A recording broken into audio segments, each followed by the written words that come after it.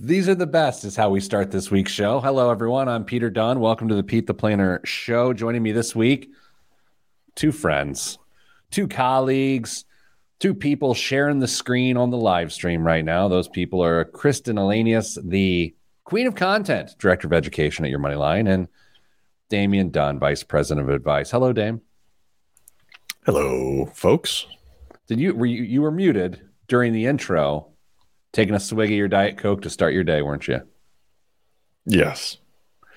Kristen, Dame is on edge today, so you predicted this could be a good show. I did. Maybe a little bit of an attitude, some snarky comments.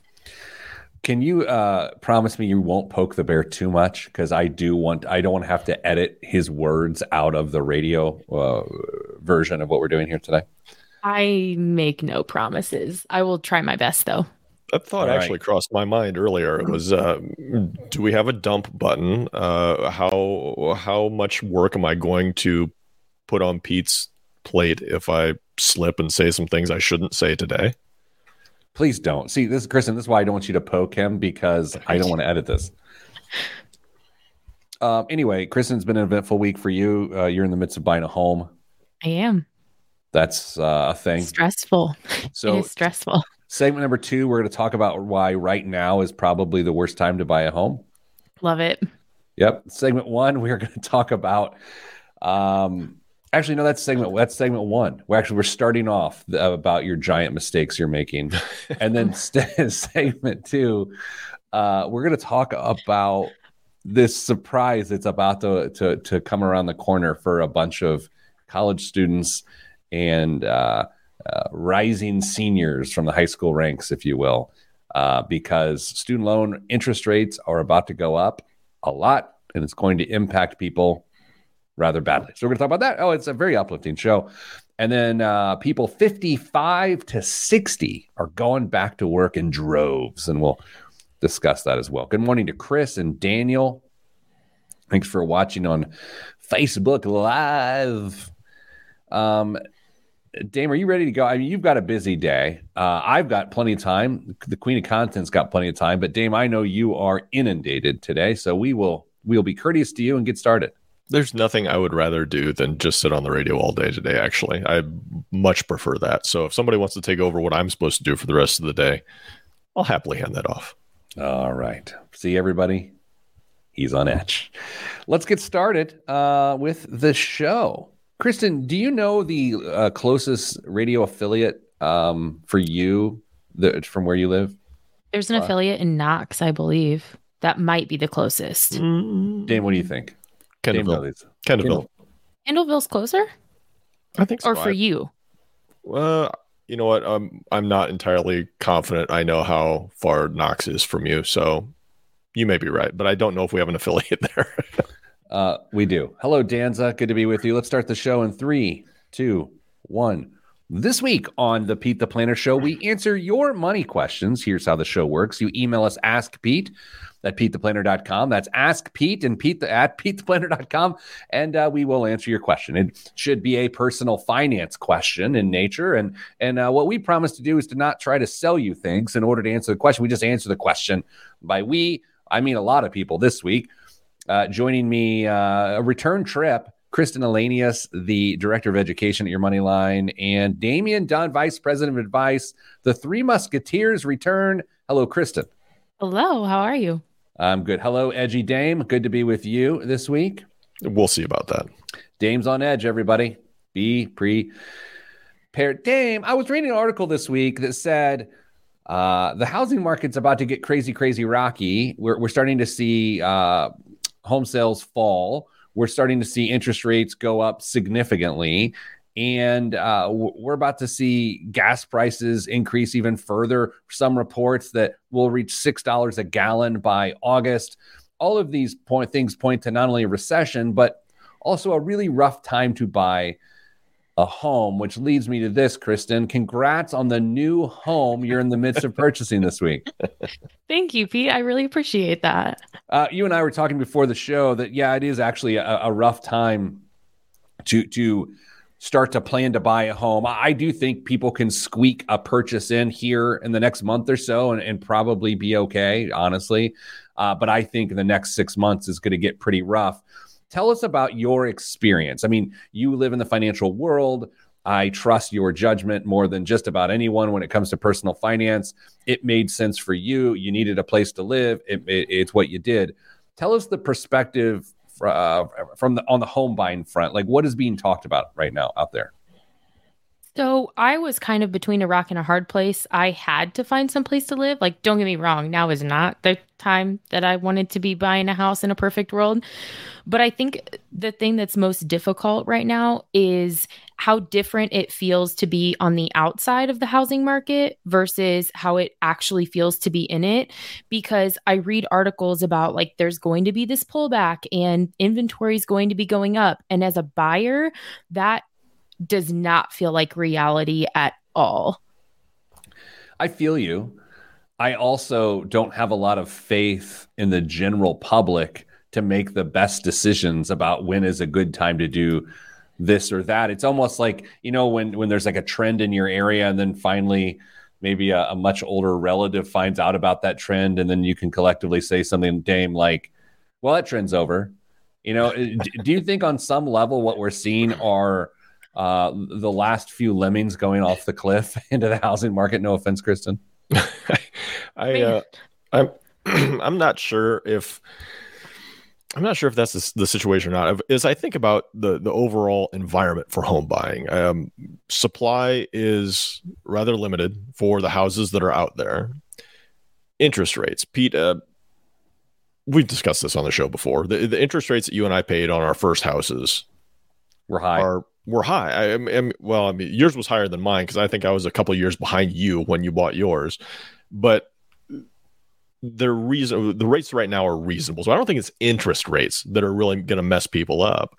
If I had to guess, I think it's probably because we've all got our monthly cash flow going other places, and then to have to try and adjust our budgets based on the higher mortgage payments, maybe higher interest rates and taxes that come along with that. That's where people are going to get hung out on a lot of this. Not that the interest rates or anything of that nature are really all that bad. Maybe the home price is a little inflated, but it's just the fact that we have to allocate dollars that we've got going other places. And that's going to be really, really tough, especially as there continues to be a bigger draw and demand on our money for our, gas prices, groceries, all that other stuff that we supposedly need to live. It's going to make it tough. Kristen, one thing you don't have to deal with, you're not upgrading homes, right? In the sense that you're not moving from a 3% mortgage to a 5% mortgage. Therefore, you're purchasing less home in a rising market. Dame and Kristen both, that's something I think is going to kill the housing market. Is that, like, for me, I have a 2.5% mortgage. If for some reason I felt like I needed to move, am I going to double my mortgage rate and then get so much less bang for the buck? That's why the housing market got so hot. It's because interest rates kept falling and people kept getting more bang for the buck, and it made sense. So, Kristen, through that lens, as a home buyer in the marketplace, how much did you take that into consideration, the 5% interest rates compared to 3 points less not too long ago?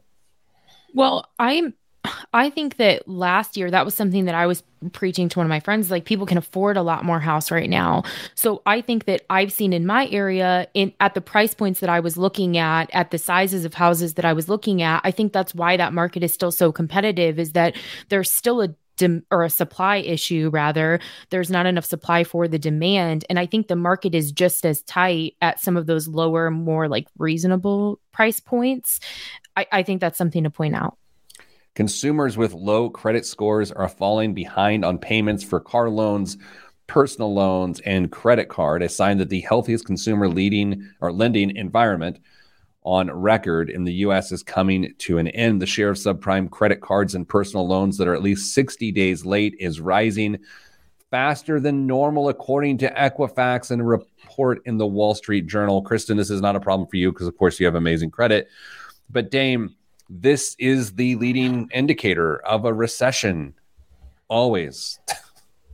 I credit usage and credit maintenance is starting to drop. We've got all these other costs coming up alongside of it, and it's not just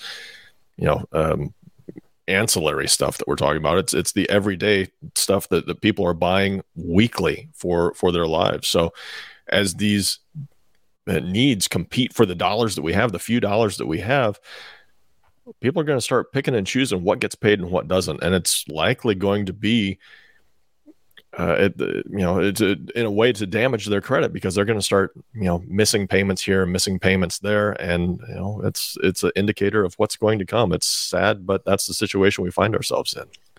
Kristen, are you?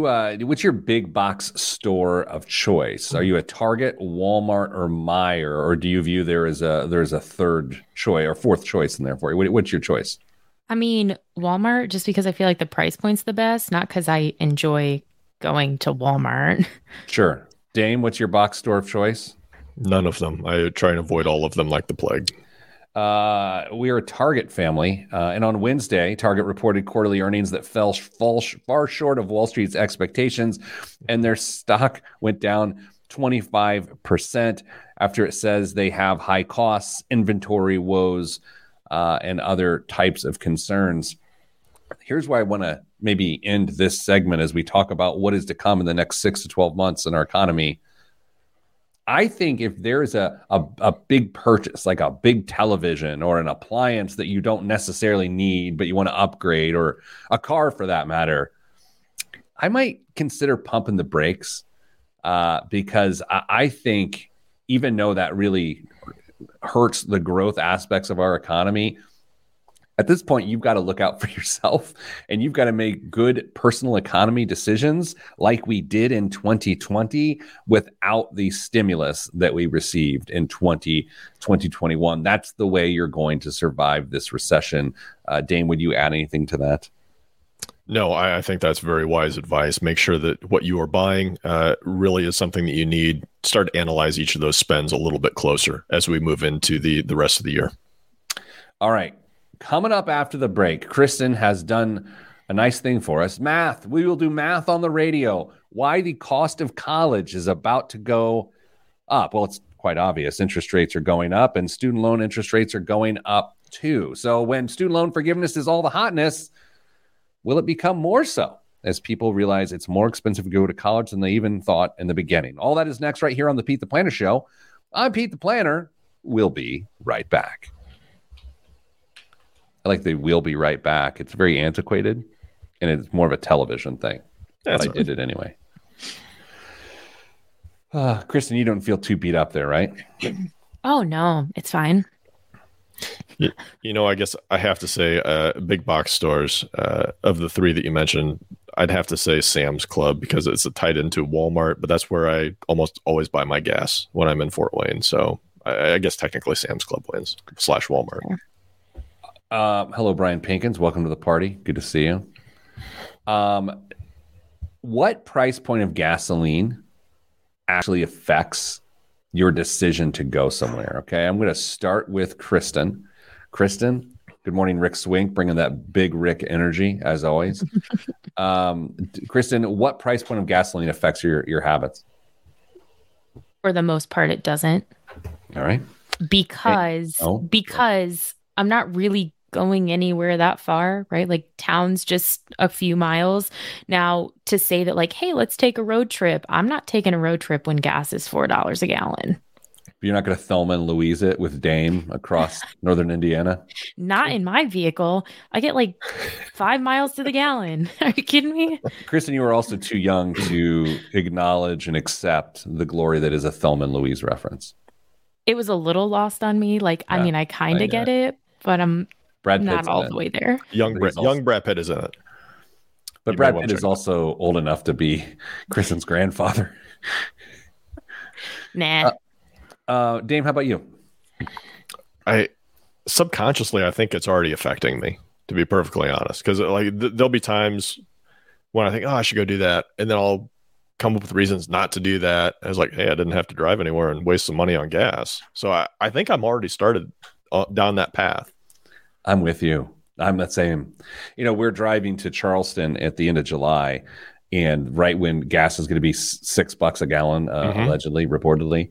And I was doing the math this week. It's like $380 for the entire trip of gas, which had gas prices been normal, it would have been roughly half that. Still better than trying to buy a plane ticket right now. Dame, let me tell you about the $1,200 plane ticket I purchased to Salt Lake City yesterday. That was fun. Did you sit in first class?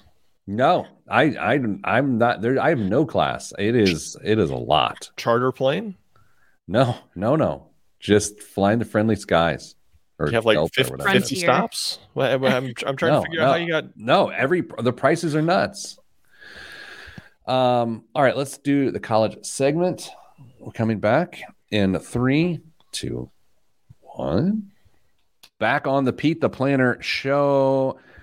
Director of Education here at Your Moneyline is a nice woman by the name of Kristen Lanius, and she did a little research for us this week that suggests with rising interest rates, so will the rise in student loans affect people.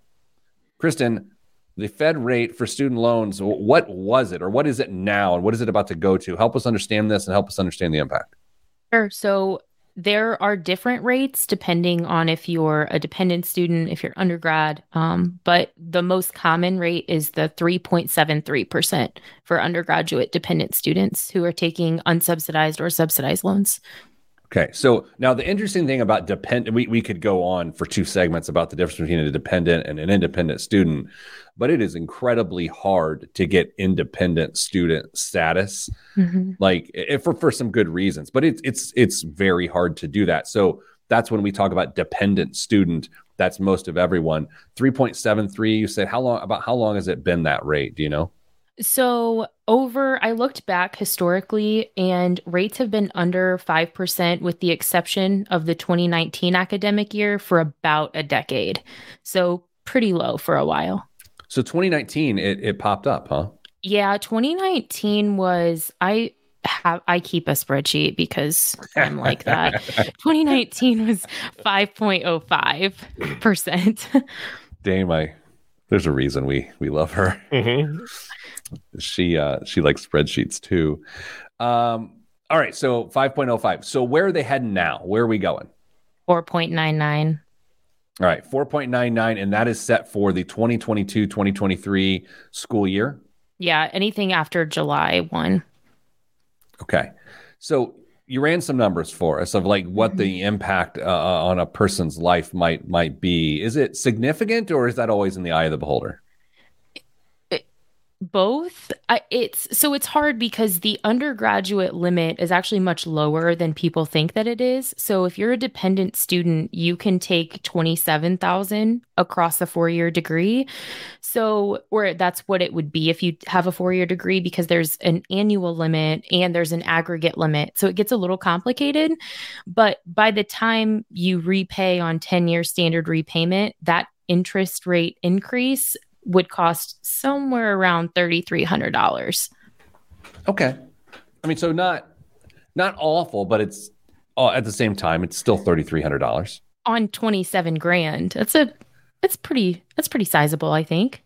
So the question that occurs to me, Dame, I don't know if you're here there too, but like obviously if people cap out on the Fed loans they can take in that regard, the interest rates on the other types of student loans they would take out must be rising too, and they could be rising more aggressively as well. Is that where your brain is going? Yeah, absolutely. Fed loans are going to cover a chunk for most people, but there's still going to be a little outstanding. And whether or not they're going to be Parent Plus loans or private loans, those interest rates are going to be rising accordingly as well. And that's something that's, it may not impact just the student at that point. It's going to have impact on where those dollars go that parents could be potentially allocating to other needs, paying off a mortgage and making sure they're prepared for retirement by putting more money into their 401ks or IRAs or whatever it needs to be. So these are going to be some big, serious considerations that, frankly, I'm concerned that a lot of people will still just look at it and say, well, it's for college for my kid, and I've got to send them because that's what I'm supposed to do.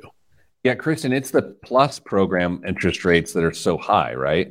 Yeah, they're usually a couple percentage points higher, give or take. But what will get you actually on those loans is that the loan origination fee is like 4%. What? Yeah. It's really not even the interest. I mean, the interest rate's not great, but it's better than the private space. It's historically still pretty low, but the origination fee on a Parent Plus loan is like 4.2%. All right. Can you explain an origination fee as it relates here and throw some numbers in there so people understand what you're talking about? I didn't run any math, but basically, whatever, if you take out $10,000, you're going to pay a 4% fee upfront on that 10 grand, and then you're going to start to pay interest on that loan. And Plus loans aren't subsidized either, so that interest starts accruing right away. And you don't have a payment due while your child is in school, so that interest starts to accumulate. And then our favorite thing here on the show is that interest will capitalize after a period of forbearance, adding that interest back to principal. Not good. Good Lord. So here's my assertion, my hypothesis that this rise in interest rates will affect students. I think it will affect parent borrowers more because the can is kicked further down the road. A parent isn't going to be out of the Parent Plus loan situation for what? The earliest one, 14 years? Is that the way you want to think about it? Yeah. And once your balance is over, I want to say it's 30 grand, maybe, you can actually pick up extended repayment plans. So multi-generational student loan repayment. Yeah. Now, to be fair, parents could absolutely pay the interest on those loans while their students are still in school or their kids are still in school. They could even make principal payments on those as well if they wanted to. So it's not like this is an unsolvable problem. It's just that most people will see, hey, I don't have to make payments on that, so I'm going to continue to use my cash in other areas because things are kind of tight right now, and I don't have to pay that. So I'll just worry about that in 1 to 4 years when junior graduates and figure it out then. And that's going to be the big issue. Kristen, can I ask you a question that I would normally ask you off air and ask that you not tell anyone that I ask you the question? You can. During this period of time in which people have not been paying on federal student loans, have people with Parent Plus loans had to pay during this time frame, or were they suspended, or were they set to zero as well? I don't think they had to pay, but as I'm saying that out loud, I don't know why I'm questioning myself. I never question you other than to get an answer. I don't know why. Like in my head, I'm questioning myself. I'm having a little bit of imposter syndrome. So thanks for asking me that one on the air. I appreciate it. Hey, well, no, at this point, the show's really about fleshing out that maybe you are the smartest one in the room. And that's what we're trying to do here. Kristen, don't worry. If you are wrong, we will get emails about it. Yeah. Okay. Yeah. How dare you give advice about things you don't understand? That's how every email starts to me, Dame. Dame, with the inflationary environment, with the hiring issues that still exist, at what point in time do schools actually raise tuition and fees back to that 6 to 7% annual inflation rate that they were doing in the early 2000s? Because for the last few years, they've sort of taken a break on that. You've had tuition freezes at several campuses across the country. You got to think that comes to an end too. At some point, I think it has to, and that's where we're going to see some major shakeups. And we've already seen a lot of the smaller schools either struggle or outright fail and close their doors. And a lot of the major institutions and mid-major institutions are doing okay so far. And because there's a reduced supply of college seats available, they're still seeing regular, steady demand. And so I think they're doing okay, but as costs increase, they got to pass it on to somebody. And unless they can figure out a way to get into those endowment dollars to offset some of those costs, which isn't as easy as a lot of people think it is, by the way, they're going to have those dollars come in from somewhere. And that means it's going to be students, parents, and the loans they can take out. Kristen, I was thinking this week how important it is for parents who have 529 college savings plans to use the age-based portfolios in times like these, because if you were full throttle and you have a kid going to school this fall, what your balance was last fall is much different what it's going to be this coming fall. And in some cases, depending on what you have saved, you're talking about an entire year's worth of tuition wiped off the map. Yep, absolutely. You got to bring that risk tolerance down. Oh my gosh. Dame, had that occurred to you that people are getting... I just checked my 529 account balances. Don't do that. Don't do that. I saw your face. I just did. No. I'm Pete, not you want to checking do it. mine. No, I don't want to check. No, I checked my retirement account balance a couple weeks ago, and I'm still recovering. Coming up after the break, you know what else is recovering? The job market for people 55 and older. We'll talk about that next on the Pete the Planner Show. The segue was so good. I mean, just so good. Dame, how bad? Not nearly as bad as I thought it was going to be, honestly. Not nearly as bad as what my retirement stuff is. Probably. Well, you're in age-based portfolios, right? Yeah. I think they work pretty darn well. I got to be honest. I don't know how, because it seems like there's been no safe place to hide in any of this mess, but it's much higher than I thought it was going to be. So our kids are about the same age. Kristen, these age-based portfolios within these college funds, what's interesting is like in really good years, like we've had a lot of recently, Mm-hmm. in the market, you might cap out at 13, 15% while the market's getting 28, 32%. And you're like, oh man, I should really crank it up. But to Dame's point now, did you do the portfolio for the last 12 months? Did you click that calculation? No, I just looked at the balances. Hang on. Oh, I'm going to look now. Oh, I don't want to do. Why am I doing this? Because it's fun. It's not. We're going to be like here. I can just see the iTunes reviews or like guys just checking their investment balances, and they wouldn't be wrong. So out of touch. We are out of touch. But you know what? It's not. I mean, okay. What is it? What's the number? I don't have a percentage. Maybe you do on yours, but I do. They took it off. They were getting too many phone calls. Hilarious. Okay, hold on. I'm logging in. Oh, there we go. Okay. Okay, everyone stand by. Everyone stand by on the podcast and on the live stream so I can check my kids' college fund balances. Oh. We better get to soccer practice. I just received a text message from Mrs. Advice. Yes. And she said, I'm feeling ill about 529s. Please don't say it on the air. All right. So, by the way, my 1 year return as of 5/19/2022 on my daughter's account, age-based portfolio, she's 13, is minus 6%, which I'll take that. 8. Yeah. 100%. I will take that. So let's look at Theodore's, though. Theodore is in the next age band. Yeah, I'd say only in one band lower. It's not going to be that much. Right? Maybe minus 7 or 8. 7.23. All right, I feel okay now. But you know what? Compare that to your retirement portfolio. I think I'm smacked 30% or so right now. Mm-hmm. Yeah, I think I'm 25. Oh. This is why I don't look. No, it's what yeah. Was that year to date or is that in the last year? What I just told those No, for your retirement. I don't know. 30 from the high point. Yeah. Okay. So, what's weird though, and I have to admit it, I'm not scared about the market. It's never fun to watch 1,000-point swings, but I do have to say, like, I have zero concern, zero inkling to do anything about it because this is not my first rodeo. I know how this works.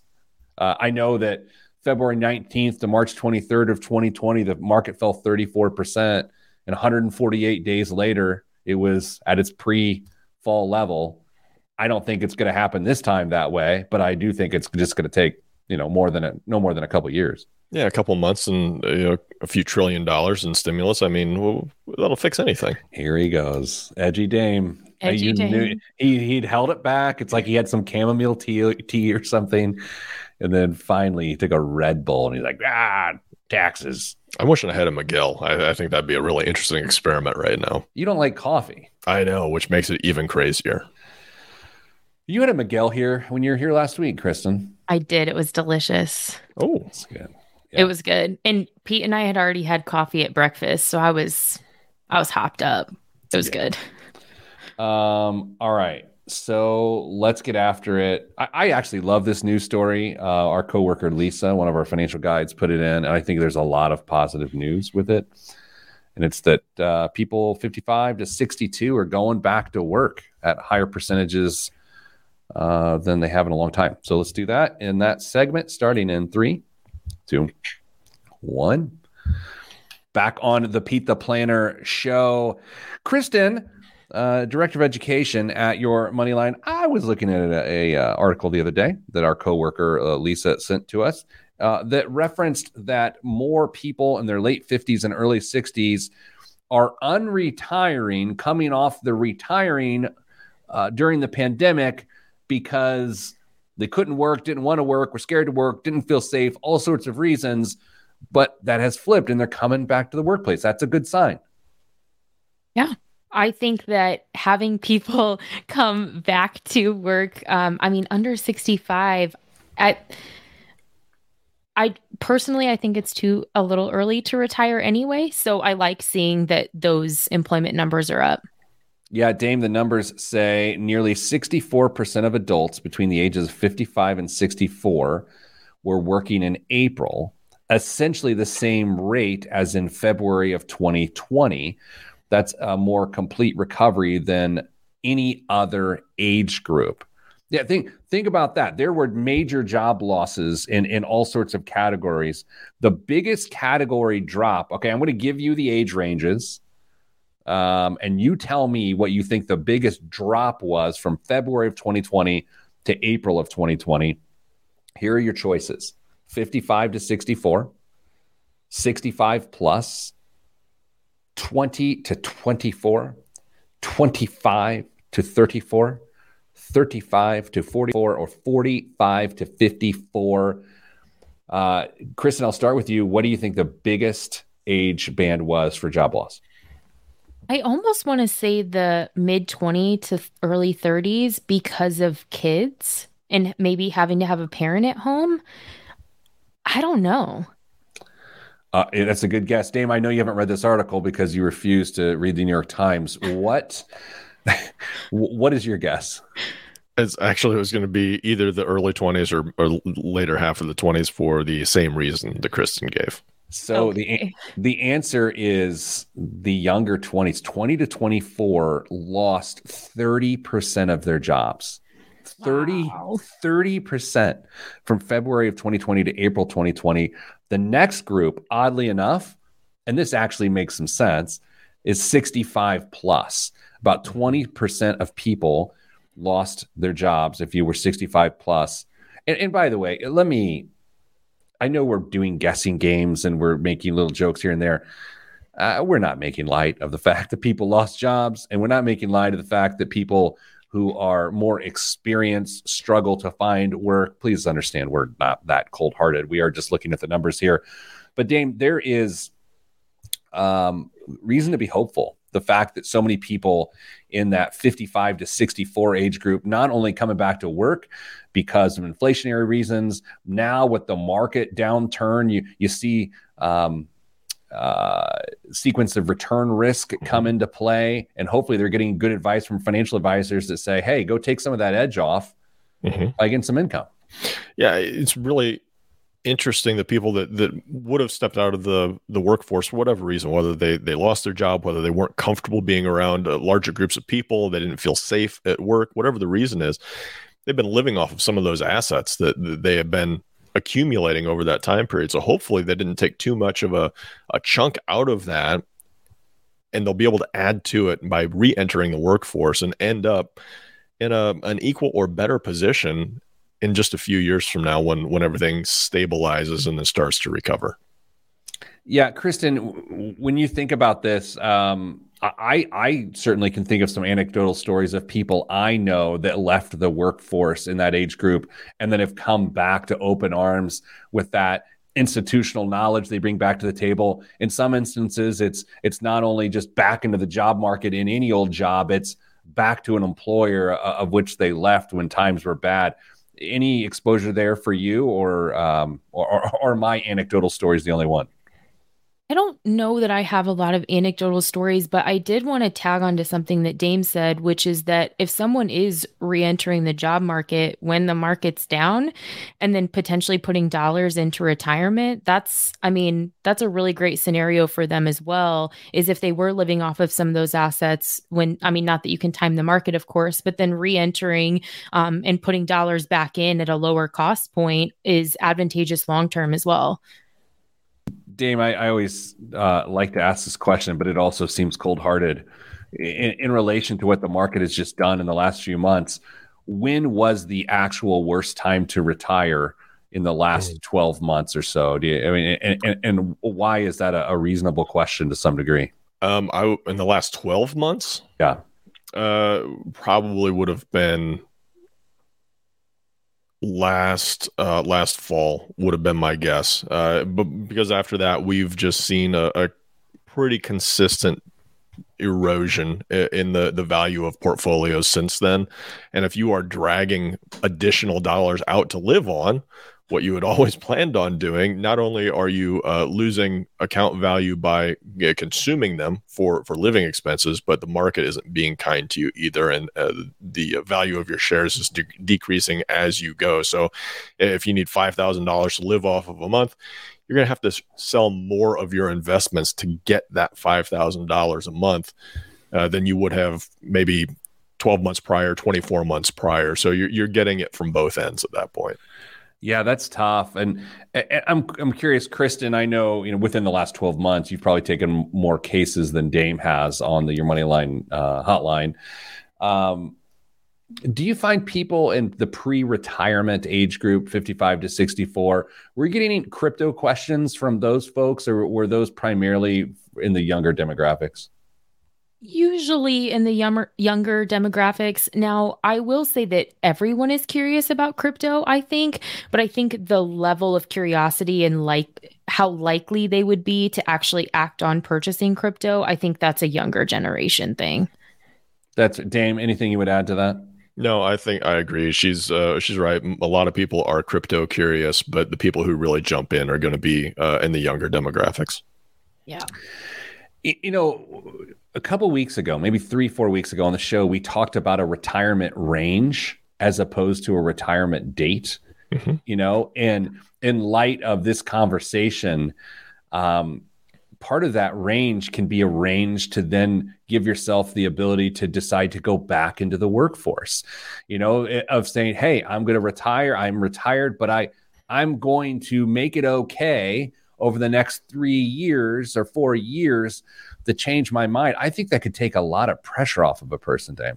Yeah, if you look at retirement as not a permanent end to or a permanent transition from one period of your life to the next, and give yourself the flexibility to re-enter the job market, even if it's just part-time, you are going to give yourself the ability to decrease the demand on all the hard work that you did up to that point by saving money and preparing for retirement, by decreasing the demand that you have on those dollars. So even if it's just working a few hours a week to cover food and gas in your household, maybe it's more than a few hours now, but if you can cover some of the costs that you have on a day-to-day, month-to-month case, then you are in much better shape by giving yourself permission to re-enter the workforce.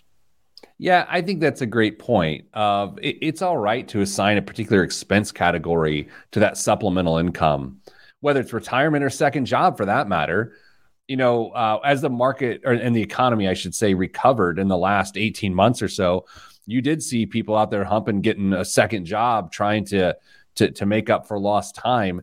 And hopefully they did the same thing, right? They assigned that income to a particular task as opposed to an overall higher income, which now would have them in trouble and unable to quit that second job. Kristen, are you seeing, and just from a trends perspective of people who call that second job idea there, or did people take on more second jobs in this time? I think so. But I don't know if to the level that I would have liked, did I see specific assignment for those dollars? I think that there's still a disconnect there for a lot of people, and understandably, it's tough. Yeah, it is. So let's do this. Let's take a break. Coming up after the break, biggest waste of money of the week. I've got a doozy this week, and more current events. The whole show's been current events, but we'll do even more. I'm Pete the Planner. This is the Pete the Planner Show. Is the biggest waste of money of the week going to be my condo? I would not do that to you. I think you made a good decision. But that would be, I feel like Dame wants me to do that. It'd be so good. No, I don't. Angry Dame. Angry him. Payments on most Parent Plus loans are automatically suspended without interest through August 31st, 2022. That's what I thought. But I don't know why, as the words came out of my mouth, I just my brain fell out of my head as well. No. Makes for good radio. Like Dame said, if you were wrong, we would hear about it. Ask Pete at PetePlanner.com. All right. So I'm ready for Dame. Did I steal all of your current events, or do you have any left over? No, I got some. Do you have any guessing games for us this week? Yeah, I can turn a couple into guessing games. I love a good guessing game. All right, let's start the show in 3, 2, 1. This week's biggest waste of money of the week right here on the Pete the Planner Show is the Vollback Equator shirt. Climate change is creating wild temperature fluctuations across the planet. In order to design a shirt for the future, Vollback, is that how you pronounce it, Dame? Vollebak. Sure. Design a shirt for the future. Vollback started at the equator, home to some of the hottest and most humid places on the planet. To build its equator shirt, it began with one of the lightest and softest fabrics in existence, a rare silk-like cotton from the Nile Delta. Then it added stretch, strength, UV protection, and buttons carved from Corozo nuts anchored to military tape. It comes engineered with the most advanced ventilation system the company has made, using 18 concealed air vents built with laser cutting and super soft Italian mesh. That, you know who does a mesh real well, Dame? The Italians. The Italians. Yeah. That work together like built-in aircon. I think they mean air conditioning. The result is a phenomenally lightweight technical shirt that will work anywhere on Earth. It's available in black because, you know, when you're trying to stay cool, black, you definitely want to wear black, and Temple of Doom edition. All right, Dame, how much is this shirt with Italian mesh and can withstand hot, humid conditions? How much do you think, Dame? $249. Okay, $249. Big Rick Swink comes in at $189. Kristen, what do you got? $350. The answer is $345. Hey. Price is Right rules. Sorry, yep, Kristen. you lost. Come Kristen. on. Sorry, rookie. So here's the solution here of how you don't buy this shirt. Don't go to the equator. You know, it's pretty simple. Like, it's just like, by the way, your plane flight to the equator's got to cost like $17,000 right now. Don't go to the equator and buy this shirt with the Italian mesh. Just, you know. Are you telling me in Middle Indiana you haven't ever wished for a shirt that would feel like built-in air conditioning? Okay, I do think that's a fair question, but I do wear a lot of technical shirts that have SPF. Mm-hmm. So I don't have to slather on mayonnaise all over my arms every time I go outside. I think this is right up your alley. And maybe not the black one. I think is ridiculous, but the Temple of Doom, I think, might have a place in your closet. It does say it works anywhere. It's not just for the equator, Pete. You know, what if I change my mind here? The problem is it's got one of those, like, it doesn't have a real collar that flips over. It's got one of those no collar things, and it looks like I'm on sprockets or something. Cool, Peter. Yeah. Dane, what's in the news this week? Earlier this week, Fidelity Investments announced its 21st annual retiree healthcare cost estimate, revealing that a 65-year-old couple retiring this year, 2022, year of Lord and our Savior, can expect to spend an average of $300,000. Kristen? I saw the headline. It's like $321. $315,000 in healthcare and medical expenses. She said $321. I was over again. And she Price still is Right lost. rules. I saw the headline. Bob and I still Barker. lost. Yeah. The 2022 estimate for single retirees is $150,000 for men and $165,000 for women. I will refrain from making the joke that is obvious to most people. Fidelity's estimate assumes both members of the couple are enrolled in traditional Medicare, between which Medicare Part A and B covers expenses such as hospital stays, doctor visits and services, physical therapy, lab tests, and more. And then some Medicare Part D stuff. Pete, $315,000 in retirement. That's just another reason to go back into the workforce, if you ask me. And to contribute to a health savings account. And I remember when this study first came out, I'm that years old.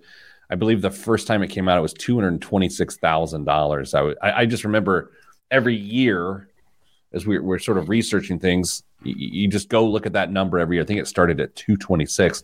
That's quite the increase. But I would note, all things considered, not to marginalize $315,000, but that's not that much of an increase over 226 some 10 years ago. Yeah, it seems like it should be higher than that, right? But you're right. It feels weird to say that it doesn't seem like that much money, but it's really a lot of money. What else is in the news? Investors have rebuked 24 major U.S. companies over executive pay. At J.P. Morgan Chase and Intel, investors owning roughly 2/3 of shares didn't support pay plans at recent annual meetings. Coca-Cola barely won a majority with 50.5% of the vote. Historically, less than 90% support on these non-binding votes is unusual. In corporate governance, analysts consider less than 70% a sign of significant investor dissatisfaction. So far, 23 S&P 500 companies have reported less than 70% support, according to analysis of about 250 companies. 7 blue chips missed 70% for a second year in a row, including GE. The JP Morgan plan was $215 million, it was a bunch. It was a lot. And the investors said, no, thank you. You know, Kristen, have you ever rebuked an executive's pay? No. You're going to get the opportunity right now. All right, guys, I'm thinking about a massive pay increase for me. Yeah. And I want you all to vote on that. So, Dane, what say you? It's non-binding, right? It's non-binding. Then no. Kristen? Yes. Oh, 50% fails again. Oh, it's too bad. You know, I think in this economy, it's rather tone deaf to take a massive pay increase to shareholders. Like it should be struck down on principle. I agree. Kristen, if there was an industry right now, seriously, yes, I am asking a serious question. Think of an industry right now in which a CEO or a company, all told, would be justified in asking for a pay increase. Can you think of a company and or industry? I think maybe the service industry has had a really hard time, but I don't think that means that like CEOs deserve more than anybody else. So like, I don't know. Yeah. I was thinking the same thing. It's like, well, you know, like Delta has been through a lot, right? But try giving when there's pilot shortages and all sorts, like they don't even pay people to board the plane. Like, it's like, there's no way. Dame? No, I don't think so. I think there's got to be some read the room moments in a lot of these businesses and just pay attention. Yeah, I agree. Other than personal finance CEOs, I agree. Dane, what else is in the news? K through 12 school districts in the U.S. haven't spent 93% of the $122 billion in COVID relief they were awarded last year, the Wall Street Journal reports. And the country's second largest school district in L.A. hasn't spent a single dime of its $2.57 billion booster. You want me to continue, or do you want to interject some thoughts there? Well, I had a conversation about this morning, actually, in a meeting. It is use it or lose it, y'all. Yep. It is use it or lose it. And what some school districts made the mistake of doing is that they use some of those funds to make purchases that are going to prove unsustainable once those funds are gone. And then they're going to have to eliminate that program or purchase. In some instances, people were trying to either give pay bumps, or they were trying to do, buy down benefits. So maybe they pay more for the health insurance of a teacher than they previously did. But then when these funds are gone and the clock strikes midnight, then the person's health insurance is going to drastically increase because of the poor decisions made around this. So, Dame, I'm not surprised those funds haven't been used, because I think so many school districts struggle to make good decisions around them. Yeah, I think infrastructure would have been the key place to try and get get some of these dollars spent. But construction's been an absolute nightmare the last couple of years, and trying to find people to get those things taken care of probably was a lot harder than anticipated. Well, that's all we have time for this week on the show. Thanks to Kristen. Thanks to Dame. Sending you good vibes, because good vibes are all that's in the budget. I'm Pete the Planner, and this is the Pete the Planner Show. Woo. So the same problems for the school districts as individuals was really the summary point there, right? Like additional dollars, unsustainable levels of dollars, removal of those dollars, right? I mean, yeah, I hadn't thought of it that way, but that's a yeah. I mean, the individual could have saved those dollars. There was no impetus on the individual to go out and spend them, because they were theirs to keep. The school districts don't have a choice. Either they're going to use them or they're going to lose them. I mean, they can apply for waivers, which I think there are a couple different offices that are accepting those requests to extend, like on a 2-year time period, those dollars that are there to be spent. But even then, they've got to be smart about where they spend them, because like we said, they can't just create these programs and then drop them 2 years later, or make all these full-time hires and then say, we don't have the budget to maintain your job after the funds dry up. So it's a really tricky situation. I think the obvious answer is infrastructure, but I don't know if there are other strings that are attached to the dollars that may prevent that too. Kristen, if I were to give you a housewarming gift, I'm going to give you some choices here. Okay. Okay. I'm prepared. Like a hardware store gift card, a house plant, or a bottle of booze. Can I throw a wrinkle in there that may change your options, Pete? Sure. The community she lives in is a golf cart friendly community. Oh, I know. She has a golf cart now, though. Yeah, I do. I know, but maybe a portable speaker or something that she can just jam out to tunes as she's driving her through town. All right. So what's your answer, Kristen? Well, the couple that shares the wall with me, they're over 65, and they were already like looking out the window the other day when I was there. I think that they're really nervous about somebody young moving in. So maybe not the booze. Maybe a hardware store gift card. I wasn't saying a keg to wheel up to your door. He was just like a little bottle. I mean, distributing truck's going to back up in your driveway and just get the motorized platform down. I mean, I don't know how loud you drink, but I'm drinking. I'm silent, crying, listen to REM like everybody else. I don't know what you're doing. Are you blasting Coldplay? Def Leppard. Okay, well, you do it different up there. Congrats on your new house. We're excited for you. Dame, you make any big mistakes this week too? No, I'm just kidding. Yeah. All right, everybody, that's all we have. Stay getting money.